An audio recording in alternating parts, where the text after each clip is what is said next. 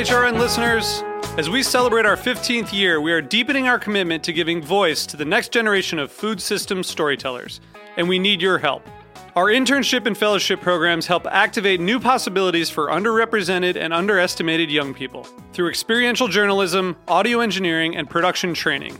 Through these unique programs, HRN helps food equity stewards build essential workforce readiness skills that expand their potential and foster economic mobility.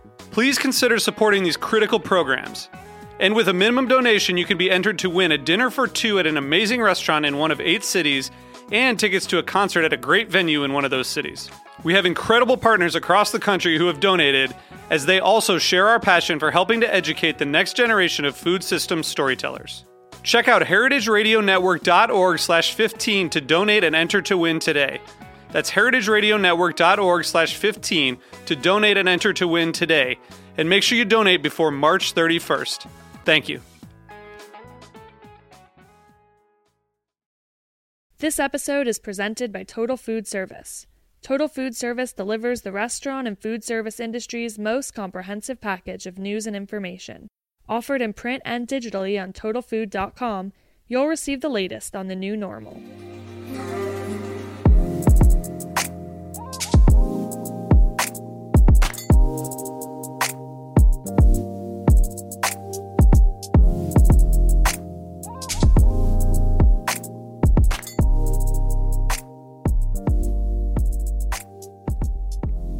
Hey there, welcome to the Feed, where we sit down with leaders and upstarts of the food media realm to discuss everything from navigating social media, building, engaging with, and growing a community, and producing content that resonates with young and old. I'm Jake Cohen, editorial director of the Feed, the world's largest crowdsourced food publication and social media community, serving as your daily source of what to cook, bake, and drink. Today, we have food writer and cookbook author David Lebovitz. Thank you so much for joining us from your Paris home. That's kind of one of my favorite parts about us recording remotely is the fact that we're able to chat with so many people far and wide versus having to really drag people to a physical studio. Well, I don't know if I want to be dragged to a studio, but I'd be happy to come next time I'm in Brooklyn. Yes, for sure. I really want to dive in all about you. We have done a lot of stuff. You've come to our studio. I've had you over for Shabbat dinner. And more importantly, we did a live not too long ago, post-quarantine, where you were making recipes from your beautiful new cookbook, Drinking French. But before we even dive into any of that, I really want to go to the beginning of you. Where are you from? How'd you get into food? And let's kind of start at Chez Panisse. Okay. Well, that wasn't where it started, but the short answer to getting to Chez Panisse was I had been living in upstate New York in a very agricultural region, working at a restaurant, working my way through college. And this is in the 80s or maybe the 80s. It was so long ago, I don't remember the year. And we were cooking, from food from the local farms before it was, buzzwords. And I decided to move to San Francisco. And I thought, well, if I'm going to move there and work in a restaurant, I want to work at the best restaurant in the city or in the country, because Chez Panisse was getting a lot of acclaim in those. That was, the beginning of California cuisine and getting a lot of recognition. So I moved to California with a suitcase or maybe two, and I went in to apply for a job and they kicked me out. I got yelled at and then kicked out. So it was not a good beginning. No. And then how'd you talk your way back in? Well, I went to go work somewhere else for 6 months. Gotcha. And it's now, the place I worked at is now a very good restaurant. Back then it was one of the junior California cuisine places. And it wasn't, to be kind, it was not a pleasant experience. I wasn't treated super well, but I also didn't have a lot of experience. And I was new. I'd never lived in a big city before. I was in San Francisco, and lots of stuff happening. And I was miserable. I was not a good fit for me. And I heard there was an opening at Chez Panisse because one of the chefs was leaving to open their own restaurant. So I ran over there and I got an interview and they hired me. And people said to me, I did a trial shift and they said, okay, you're going to have an interview with Alice and here's what you need to tell her to get the job. And they're like, tell her you read Richard Olney and Elizabeth David. And, they told me all this stuff. And of course I didn't do any practice. I didn't do any prep. I was like, I need to go to a bookstore and find out who this Richard Olney guy is. So I didn't do any of that. And then I had my interview with Alice and she was like, well, what do you like to eat for dinner? I was like, well, I don't eat dinner because I'm a line cook. Because I don't, I'm a line cook. I don't have any food in my refrigerator except mustard. And she was kind of looking at me like, who is this crazy person? And then we started talking. I said, well, one thing I love are salads. I love big green salads. And her whole, that was the key for, Alice loves salad. I love salad too. And so I got hired. So that was my sort of long journey to get to Chez Panisse. And then I stayed there for 13 years, working first upstairs in the cafe as a line cook. And then downstairs in the main kitchen is in the pastry department. And then did you always love pastry? What kind of drew you to that side of the kitchen? Well, when I was working at Chez Panisse, I was working upstairs in the cafe, as I mentioned, as a line cook. And this was when Chez Panisse was all over the news. And from 5 o'clock when we opened, there was a line out the door till 11:30 at night. We were just mobbed. And we were so busy. We didn't take reservations in those days. And people were crazy and waiting 2 hours, 3 hours, drinking. And I kept going down. I'd see the pastry people. I'd walk downstairs to get stuff from the refrigerator. And I'd watch the pastry people working. And they were doing all these things like making peach tarts and, making raspberry ice cream and fraise des bois. And I started talking to them because I was so intrigued. And I thought, well, first of all, this is so beautiful what they're doing. Second of all, it looks really easy. They're not all stressed out like we are with tickets coming up every, 2 seconds. And then in retrospect, I also thought, well, I need to sort of specialize in something if I'm going to do this for a living. And, you can be a doctor or you can be a urologist. Specialists are always and more in demand. And I thought, well, I should probably, think about maybe trying to get into the pastry department. So an opening showed up. They had an opening. And it was me against somebody else who I worked with, a friend of mine. And she got the job, and I was very, very, very, very, very, very, very upset. And so she worked for about 3 days and then quit because she was moving.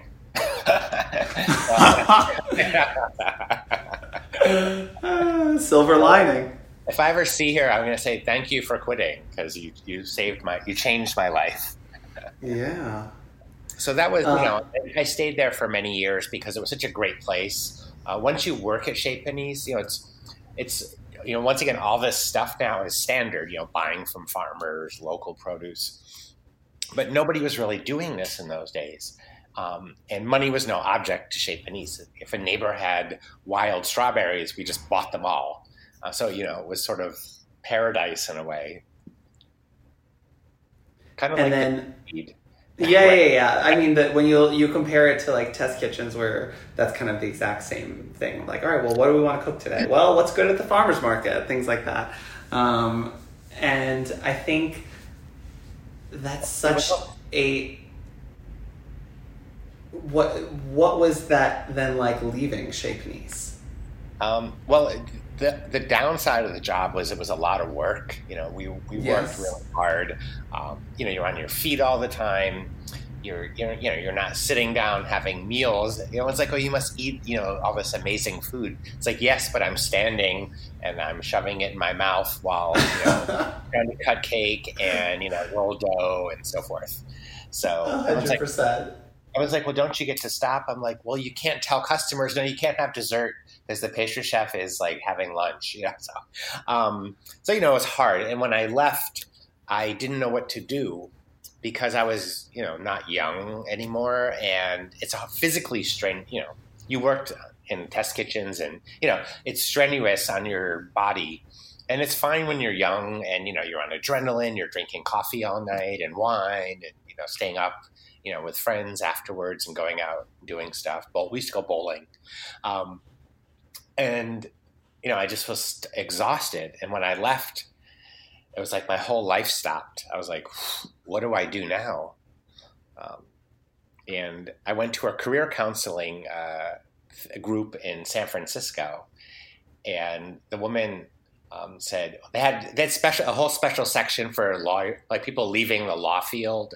I guess everybody goes to law school and they hate it. It's like they have a whole separate wing. But she said, I'm seeing a lot of people your age that went into restaurant work and they don't know what to do when they get older. So I had all these great recipes and that I'd collected over the years. Some were a lot of things I made at Chez Panisse and so forth. And I suggested to Alice I said, well, I'd love to do like the next Chez Panisse dessert book. And she said, well, you're very different than I am, which is nice. It was like Alice's idea of the perfect dessert is a clementine or a plate of dates. So, which is great too, but I like chocolate. As a snack. Yeah, I mean, I like everything except black licorice. So she said, you should write your own book. So I said, oh, okay. So I did. And I had a proposal and nobody bought it. And I was studying martial arts. I was a martial artist for a long time, for like 30 years. And I was in the changing room once talking to somebody who was a writer. And I said, all these agents turned down my proposal and editors. And he goes, why don't you talk to my agent? He's like always hounding me for another proposal. So I sent my proposal to him. He called me the next day. And then he sold the proposal the following day. So That's amazing. I mean, I think that's kind of one of my favorite parts of this podcast has been having all of these kind of incredible voices in the food world, and everyone has a story of their first proposal getting rejected. Yeah. Well, everybody gets rejected. Rejection is part of, it's like baking, testing. You wrote your sort of cookbook. You had to toss a lot of food to get to the good stuff because it didn't work. It wasn't right. And maybe it's not the right fit. What was funny was a couple of years later, my books were started, successful. Everyone's like, oh, I'm sorry, I turned down your proposal. I'm like, well, it's okay, because I ended up fine. So, but, the interesting now is people are so much more in control of their destiny with blogging, podcasting. People say, I want to write a book, but I can't get a publisher. I'm like, well, you can do it. If you strongly believe in it, just do it and then publish it yourself or find a way to do it. Start a blog or whatever. That's what we did. That's what I did. I started my blog in 1999. Everyone's like, what are you doing? And I was like, well, I'm just writing recipes and putting them on the internet. And I was like, well, that's kind of like a waste of time. It's, what was your mindset during that? Like, who else was doing this? What was kind of your thought process behind it? Because right now, obviously, that's the first thing everyone goes to do. But I think this was at the very beginning. Well, okay, you have to promise not to laugh when I tell you. I won't. I said, well, my first book's coming out, and it'll be great to have a website where people can write to me if they have any questions or problems with the recipes. It's like, and that's like, be careful of what you wish for, And now I just get tons of messages. People like, I'm trying to make so and so's recipe, it doesn't work, or so it's a long story, but, I basically blogged for 7 years or 6 or 7 years before anybody read my blog. Maybe it was 5 years. It was very interesting because people say, how do I make people, how do I have a successful blog? I'm like, well, do it for 7 years with no readers. And then, like, it's like podcasting or anything nowadays. You just have to start it and do it and hope it works. And consistency, you have to be committed and believe in what you're doing. Because it's not easy. People see Madonna and they're like, oh, she's so successful. I'm sure her life before she was successful was not fun. And when, most people who are like that, it was hard. They didn't just get discovered. They got to where they were or will be. Now we have the internet. People can be famous for having a nice body or so forth, and it's kind of a weird time as well.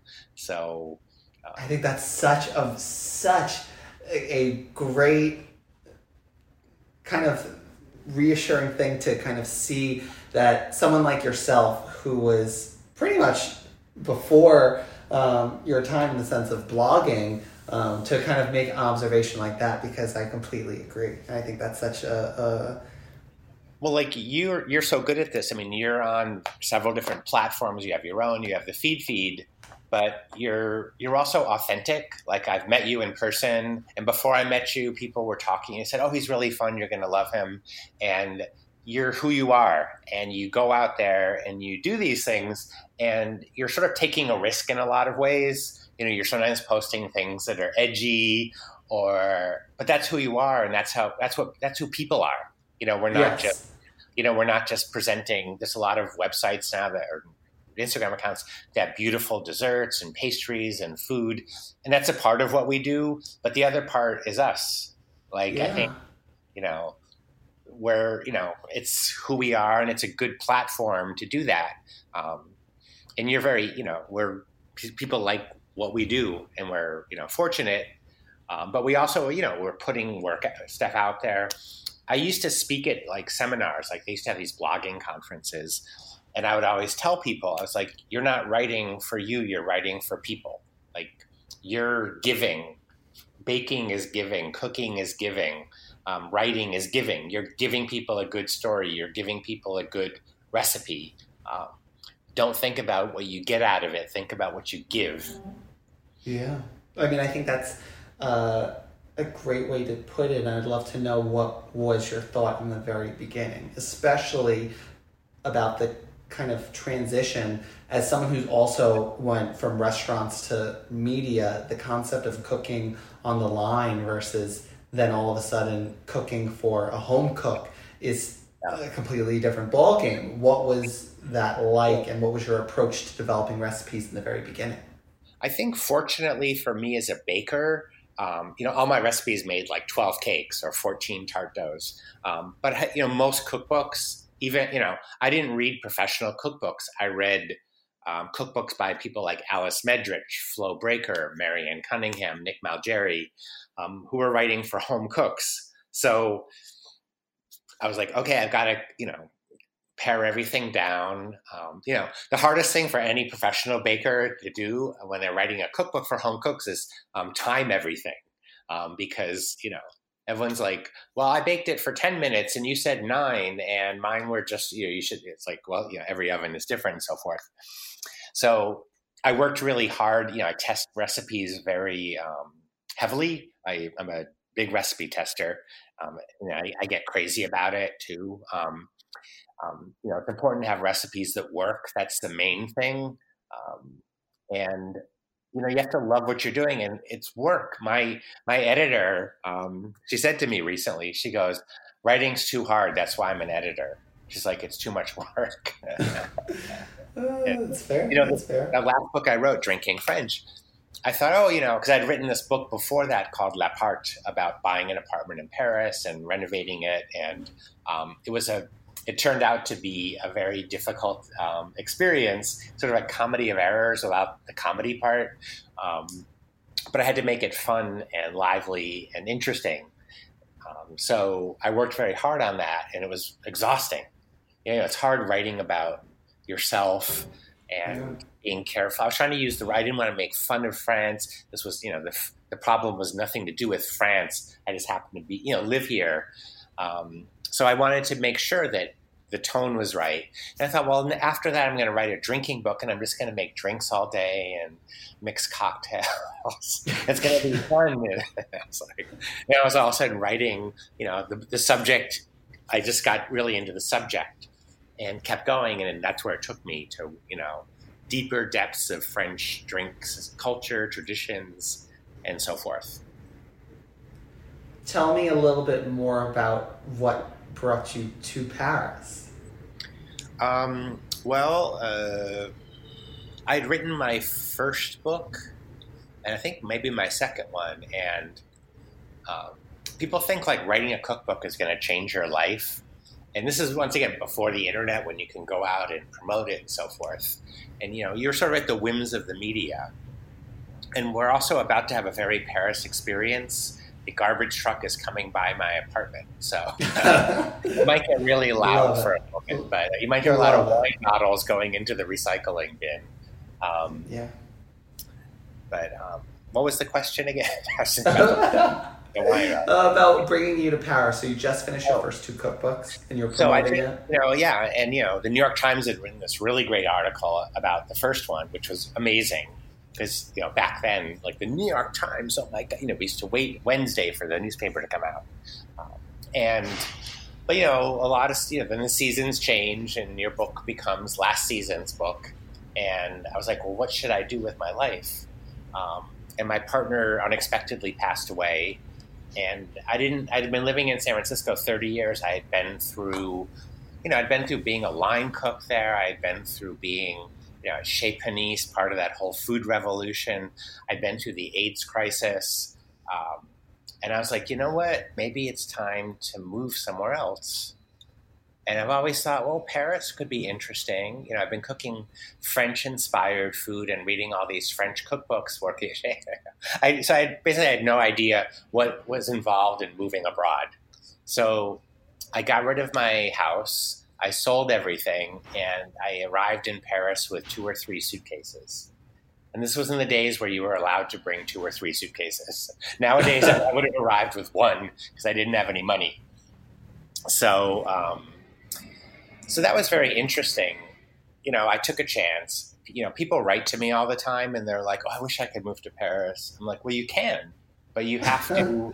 You have to give up your, 3-bedroom house, 2 cars, and live in a 30 square foot room for 10 years, like I did, with bad internet. It was freezing in the winter, burning hot in the summer." It was very French, and people idealize living. It's like New York. It's always great to talk to New Yorkers because New Yorkers understand. Yeah. New York's a great place, but it's tough. Winters are cold, summer's hot. The subway's a mess, and so forth. But it's great. Paris is great.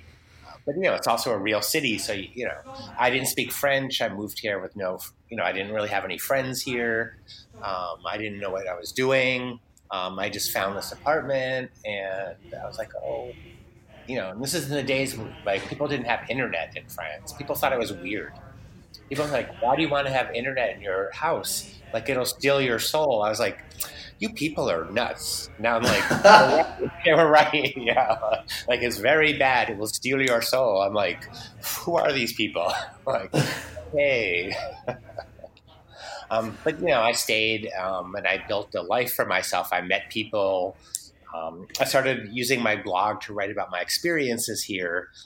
I met a Frenchman who you've met as well, Romain. Yes.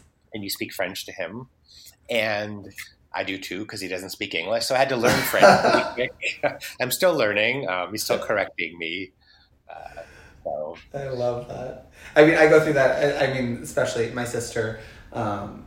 My sister's engaged to a man from Madrid who luckily speaks English and obviously lives and works in New York. But I always think that combination makes for much deeper bonding when you have to get past communication on a new level. Well, that's true. There's an expression called the école horizontale, the horizontal school of learning. And there's something to be said for that because they often tell you, like, the way to learn a language is to be passionate about a subject, like talk politics. And in France, people love talking about politics and social issues. And, they don't discuss like Jennifer Aniston's hair or Ryan Gosling's, new girlfriend. these people are, you go to a dinner party and people are talking about philosophy. And so, and I'm sitting there like, oh, trying to like, did Jennifer Aniston like move to did she get that new house or not my phone? Yeah. So it's a different, I had to learn to keep up in French, which, it's a challenge. People think my life is easy because part of it's wonderful. And the other part are all those challenges. So, you have a medical appointment and you don't understand I had a doctor once and I couldn't understand what he was saying. And it was serious. And I said, I need to make an appointment, come back with Romain. And Romain's French. And Romain didn't understand what he was saying either. Oh my God. Like, this is not good. But he was telling me all these things like, you need to check your blood twice a day. And if it's this, it's very dangerous. And you need to do this. And you need to give yourself and I was like, I need to understand all this stuff. Yeah. Yes. So, well, with that, we're going to take a quick break.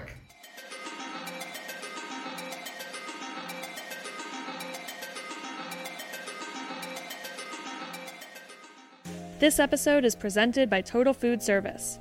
Total Food Service delivers the restaurant and food service industry's most comprehensive package of news and information.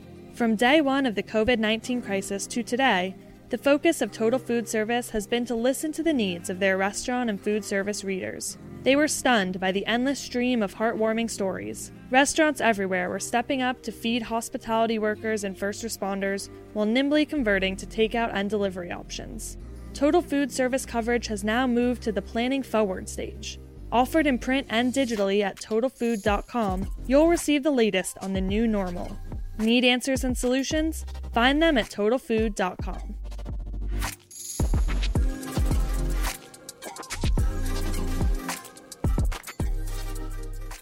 So you're in France, and what was kind of the major change in terms of food, the way you ate and the way you cooked?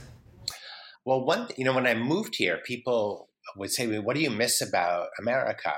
And I would say the food. And they were so shocked. And I was living in California, which if you go to a farmer's market in California, it's like paradise. There's 7 kinds of onions, 14 kinds of oranges, 12 kinds of eggplants. It's paradise. And the French food vocabulary is much more strict. They like certain things and they don't vary from them very often. If you like, everybody eats green beans. They love green beans. They like them steamed green beans. I was behind this old lady at a supermarket a while back, and she was buying a cauliflower, and she was telling the cashier she was going to like bake it under bechamel and cheese. And I was like, oh, you can roast it like on a roasting pan with spices. They were looking at me like I was completely crazy.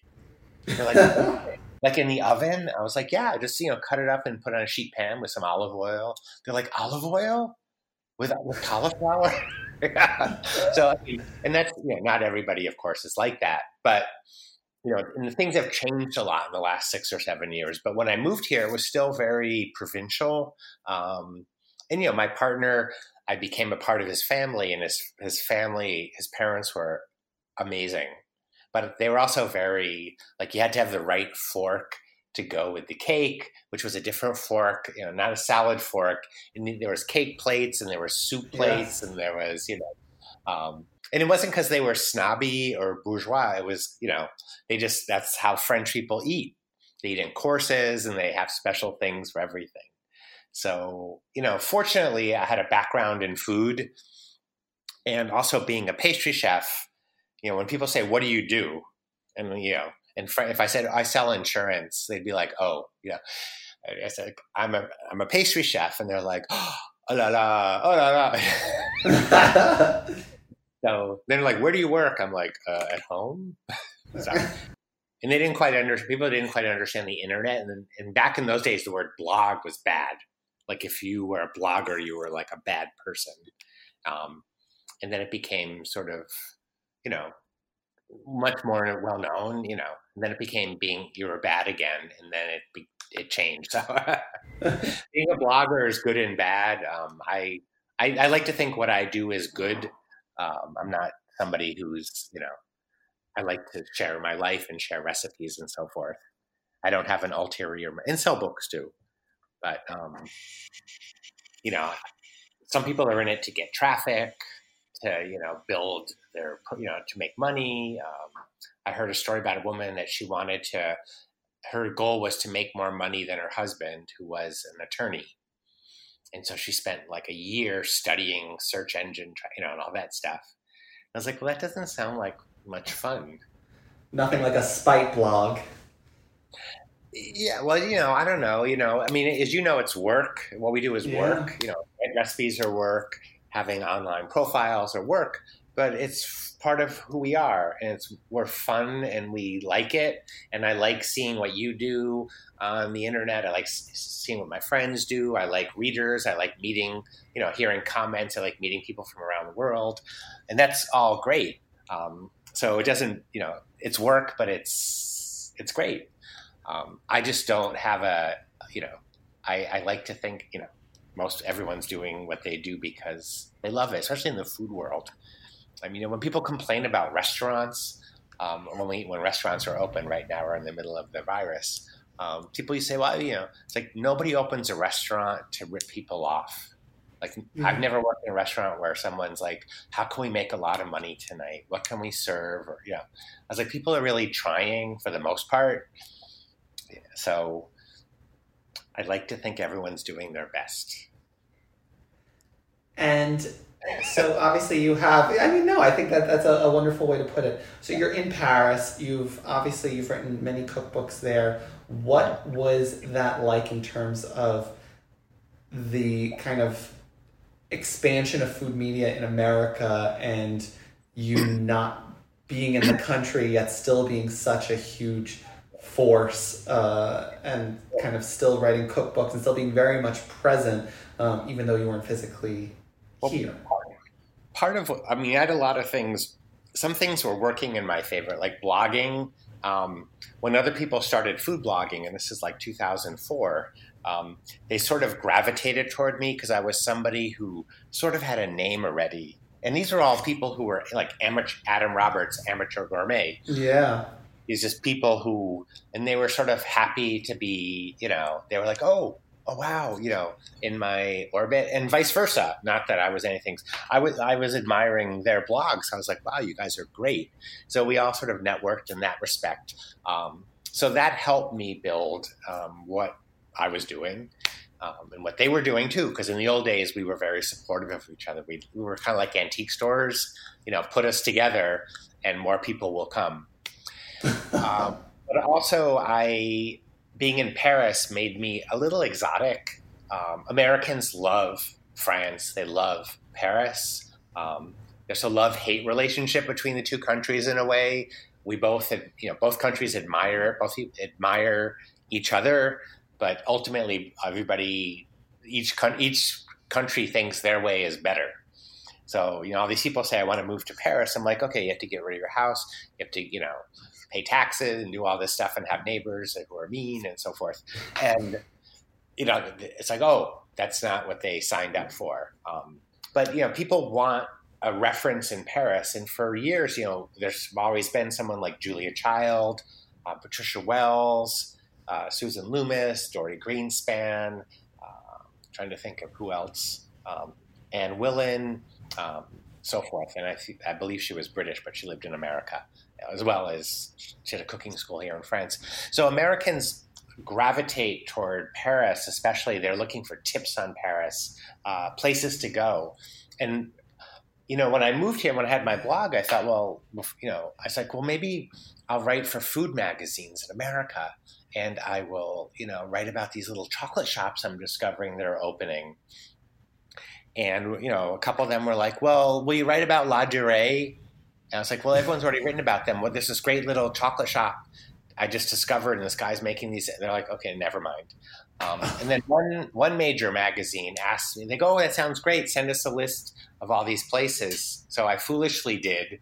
I didn't hear back. And then I wrote to them, and they go, oh, well, we assigned the article to our Paris correspondent. Oh, my God. I was like, oh, okay. So I started writing about these places on my blog.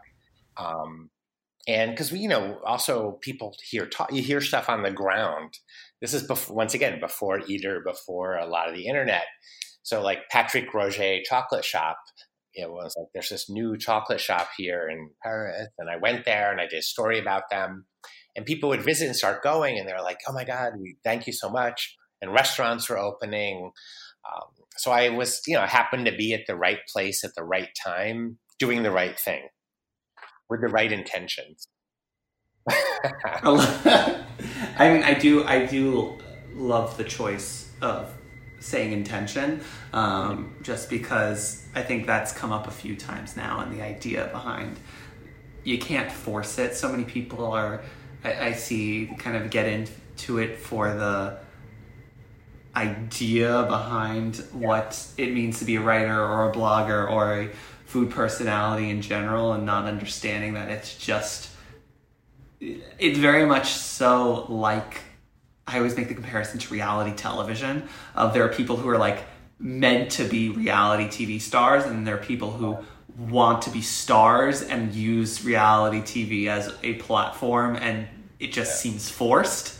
That's why most people end up on like supermarket magazine covers like a year later, in rehab or having trouble because they want to be celebrities. They became celebrities for the wrong reason.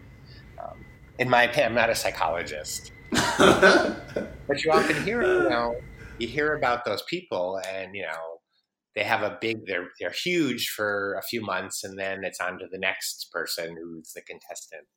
So, quality, the good thing about, the quality usually lingers. Like people are still using Julia Child's cookbooks. Yeah.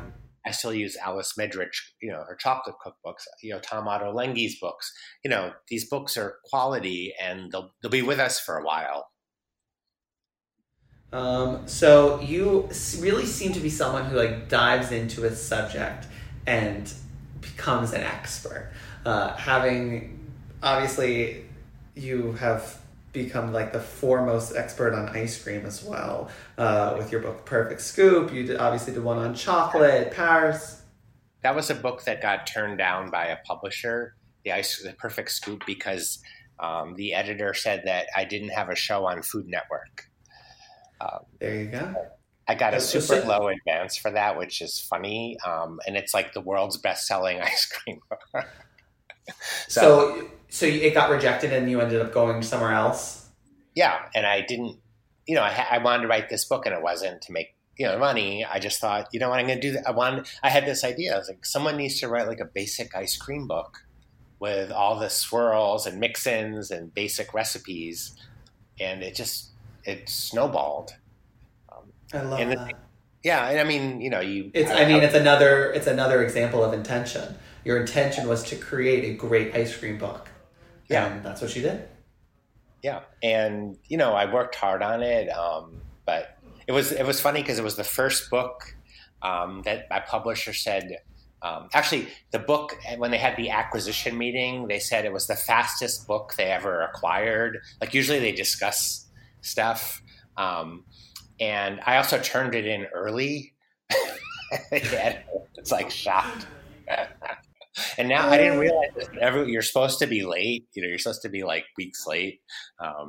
So I was like, I'm going to be early all the time. And it hasn't happened again, but it was great. It was great. And the book was a hit, and I revised it last year. And when I wrote, my last book or a recent book is Drinking French. And I wanted to take a similar I fell in love with the subject. I was like, this is a great subject that hasn't really been explored, the culture of French drinking traditions. And it wasn't supposed to be a cocktail book, right? It's supposed to be about all the drinks. Like, what are those green drinks people are sipping in cafes? What are those red beers? How do you make mint tea? And so forth. So I loved writing this book. It was very... it was challenging because, when you write a cookbook, you start testing recipes at like 8 a.m. Yeah. You can't test cocktails at 8 a.m. I was like, is it time? Can I start testing? It was like, 9:45. I was like, what do I do? You just turn up in the morning. What is going to be next? Like what is the process in terms of when you find a subject that you want to do this deep dive into, and is there anything on the horizon that you're looking to really explore? There isn't. I'm kind of looking. I mean, the beauty of living in France is you get to retire. So I'm like, well, what's the point of living here if you're not retired? Because that's when like all this great stuff kicks in. So we'll see. My agent thought it'd be interesting for me to write a travel book about places I've been or am going to. That obviously won't be happening for a while. Yeah. Okay. I went to the living room today, which is my kitchen, and I went to my office, which is now Roman's office. Yeah. And I went, to the laundry room, which is the bedroom. So I'm not doing that much right now. So I don't really have any plans. The thing is, when you write a book and it comes out, people ask you, they go, "What's your next book?" You're like, "I just want to glide on this for a while." Yeah. When's your book coming out? The spring of next year. Okay. So when your book, you'll have summer and you'll talk about your book and people will be showering accolades on you. And, you want to bathe in that. Hopefully. Yes. No, I feel you. If it's a dud, you want to hide, but you know how to write a book and you've been doing it a long time. So obviously looking back at everything that you've done, you've mentioned a few times that people always ask you like, "Oh, well, I want to blog, I want to write cookbooks." What are kind of a few pieces of advice that you have kind of picked up along the way that you would give to anyone looking to kind of jump in? Okay. Be authentic, because that's what it's hard to lie. It's hard to create something and it's not interesting. Like, be authentic, be yourself. Like my friend Elise, who created Simply Recipes, huge food blog, that's really who she is. She's a wonderful person, practical, and so forth. That's important. Be a nice person. You meet the same people on the way down that you passed on the way up. And I've been really fortunate because almost everybody I've met, actually everybody I've met in the food business who have been successful have been great people. And so that's always been really heartening for me, I guess you'd say. And treat people well. It's amazing how, sometimes I get people throw stuff at me. I'm like, wait, hold on. I was raised to be very polite, and they used to make fun of me, and like the busboys at Chez Panisse made fun of me because I was always saying thank you. And maybe that's why I moved to France, because I saw that politesse or politeness you're supposed to follow. But, be a good person. It's not that hard, but, the world right now especially we're seeing examples of the best of humanity and, not so great stuff. In the long run, I'm optimistic that good will always prevail. So be a good person, have good intentions, which I think I already mentioned a couple times, but I think that's important. It's the perfect word to define this conversation. And in general, I think someone's approach to food or writing as a whole, it's always about the intention. Every recipe, you have an intent of like, what is the occasion? What is the kind of budget, vibe, feeling? Everything about it has intention. Well, my whole thing, like when I'm testing a recipe, I'm like, does this taste good? Yeah. Is this good? And I'll make something over and over and over again. And like the photographer who started working on my books with me, the first time he came over, he was like, "Oh my God." I was like, "What?" He's like, "I never saw anyone test recipes like you do." But, in like you think a cocktail, will a teaspoon of lemon juice bring that drink alive? Oh, is it not good? Well, should I use a half ounce of this? And you just keep testing till you get it right. Because you want people to make your recipe and enjoy it. That's so important. And one of the reasons my publisher, I started working with 10 Speed, this is years and years ago, was the publisher said to me, she goes, "Well, we want to work with you because your recipes work." And I said, well, don't all people, they go, oh, no, no, no. So, make sure your recipes work. Especially, I was talking to Deb Perlman the other day about this, especially with the confinement and people were all, ingredients are precious. You don't want to tell someone to make a cake with 2.5 cups of flour when they only have like a half a bag left and it not work. So, that's another thing. Be respectful of people who are spending money buying your book, buying ingredients. And a friend of mine, she on her blog, Elise Bauer from Simply Recipes, once she made a mistake on one of her recipes and people made it, and she made a contribution to a charity because she felt really bad, which is great. She's like, well, I had people spent money on the ingredients, so I made a donation to it, which is the right. Once again, be a good person. 100%. 100%. All right, well, this brings us into the lightning round, which is my favorite part, where I'm just going to ask you a few questions. You didn't tell me about that. I know. I like to keep everyone on their toes. The first one is, who do you love on Instagram right now? Who are you following? Could be someone random, non-food related, food related. I like Margot, who's a bartender at Combat in Paris. I like the pastry chef at the Ritz. I think he's really interesting. And I can't think right off the top of my head. Help. I think who I'm always happy to see, though, when they upload things, when they update things. Love it. Obviously, pre-quarantine, when was the last time you were really just like floored by a meal? I went to the Ritz and I had tea there. They have this, fancy tea. It's expensive, and you sit in this salon. And the pastry chef came out because we wanted to meet him, and they brought us some extra desserts. And it was incredible. They were all really good, and he was so nice. He spent 2 hours talking to me. So I was like, wow. And I was thinking, if I tell people to come here, they're going to be like, "This is so expensive." I'm like, yeah, but it's like there's a time and a place. You're sitting at the Ritz in Paris eating pastry. It's an experience.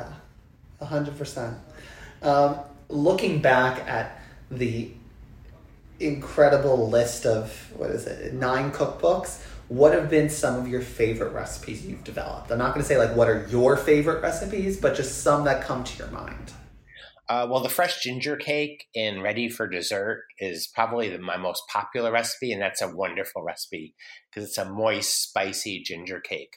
I love the chocolate sorbet in the Perfect Scoop. You can make it non-dairy, and it's just like this super chocolate dessert. But I hate to say the word guilt-free, but there's no fat in it except from the cocoa powder, which is very little. But it's super chocolatey, and I love that sorbet. So those are 2 that come off the top of my head at the moment. I have a lot of, I love my buckwheat chocolate chip cookies that are on my blog. I think those are great. I love buckwheat and chocolate and salt and salted butter. So they have all my favorite things in them. Amazing. What is exciting you in the food space right now? It could be an ingredient. It could be a way that people are adapting to quarantine. It could be something from before quarantine. I think actually the quarantine thing is really interesting because people are adapting to it. There's a lot less judgments about authenticity and things looking perfect. And now, people are like looking at the refrigerators or looking at their grain drawers, or, their kitchen drawers, and finding like grains in there and making something out of them. And that's what I'm doing too. And it's kind of interesting writing about food from a view of not a lot of stuff. We're so used to everything being available that you have to really be conscious now when you're presenting a recipe. Can people make this? Is this going to be tone deaf? I just put a cassoulet recipe on my site, but a simple one, and it has duck confit, and not everybody can get that. So I was sure to tell people, this actually would work with bacon. It would work, with chicken. It would, so it's forcing me to open my horizons a little more, and other people too. I love that. And then this one will probably take you the most off guard. Is every episode of the podcast we play a game of Fuck, Marry, Kill, but with foods or things that are applicable to the guest. So yours obviously based off the concept of cocktails. I picked a martini, a Negroni, and a Manhattan. Well, I would marry the Manhattan. I would probably, the other two, let's see. Probably fuck the martini and kill the Negroni. And I like Negronis, but I have trouble with drinks that have ice in them because I drink them really fast. Oh, and so there you go. So I don't, So I'll stop there. Good answer. I love it. I mean, that wasn't fair. You didn't give me a dud. I mean, I was gonna do something. It could have been. You've just done such varied books. I feel like this would have been also sultry with different desserts or ice cream flavors. But obviously, drinking French is on top of mind. Unless you think there's something super, super avant-garde from your book that people should know about that would fall in any of those categories. Oh, well, it's hard to. There's when people say, "What's your favorite recipe from the book?" It's like, ooh. The salted butter caramel hot chocolate is really good. But, you have to be in hot chocolate, ready for hot chocolate. And now I'm feeling kind of like tonight I want a rosemary gimlet.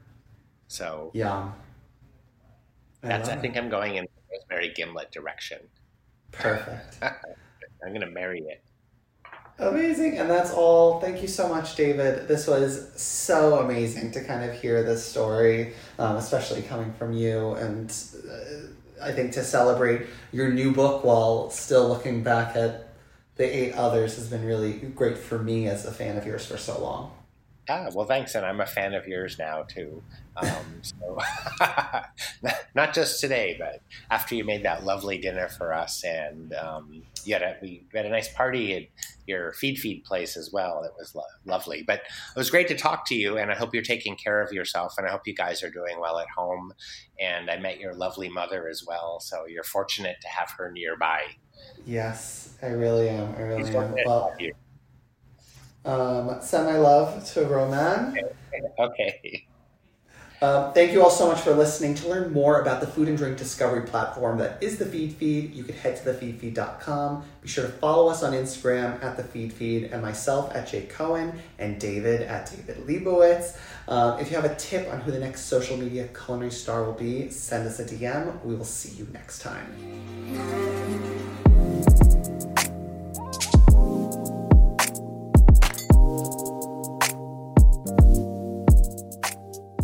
The Feed is powered by Simplecast. Thanks for listening to Heritage Radio Network, food radio supported by you. For our freshest content, subscribe to our newsletter. Enter your email at the bottom of our website, heritageradionetwork.org. Connect with us on Instagram and Twitter at heritage_radio. You can also find us at facebook.com/Heritage Radio Network. Heritage Radio Network is a nonprofit organization driving conversations to make the world a better, fairer, more delicious place. And we couldn't do it without support from listeners like you. Want to be a part of the food world's most innovative community? Subscribe to the shows you like, tell your friends, and please join the HRN family by becoming a member. Just click on the heart at the top right of our homepage. Thanks for listening.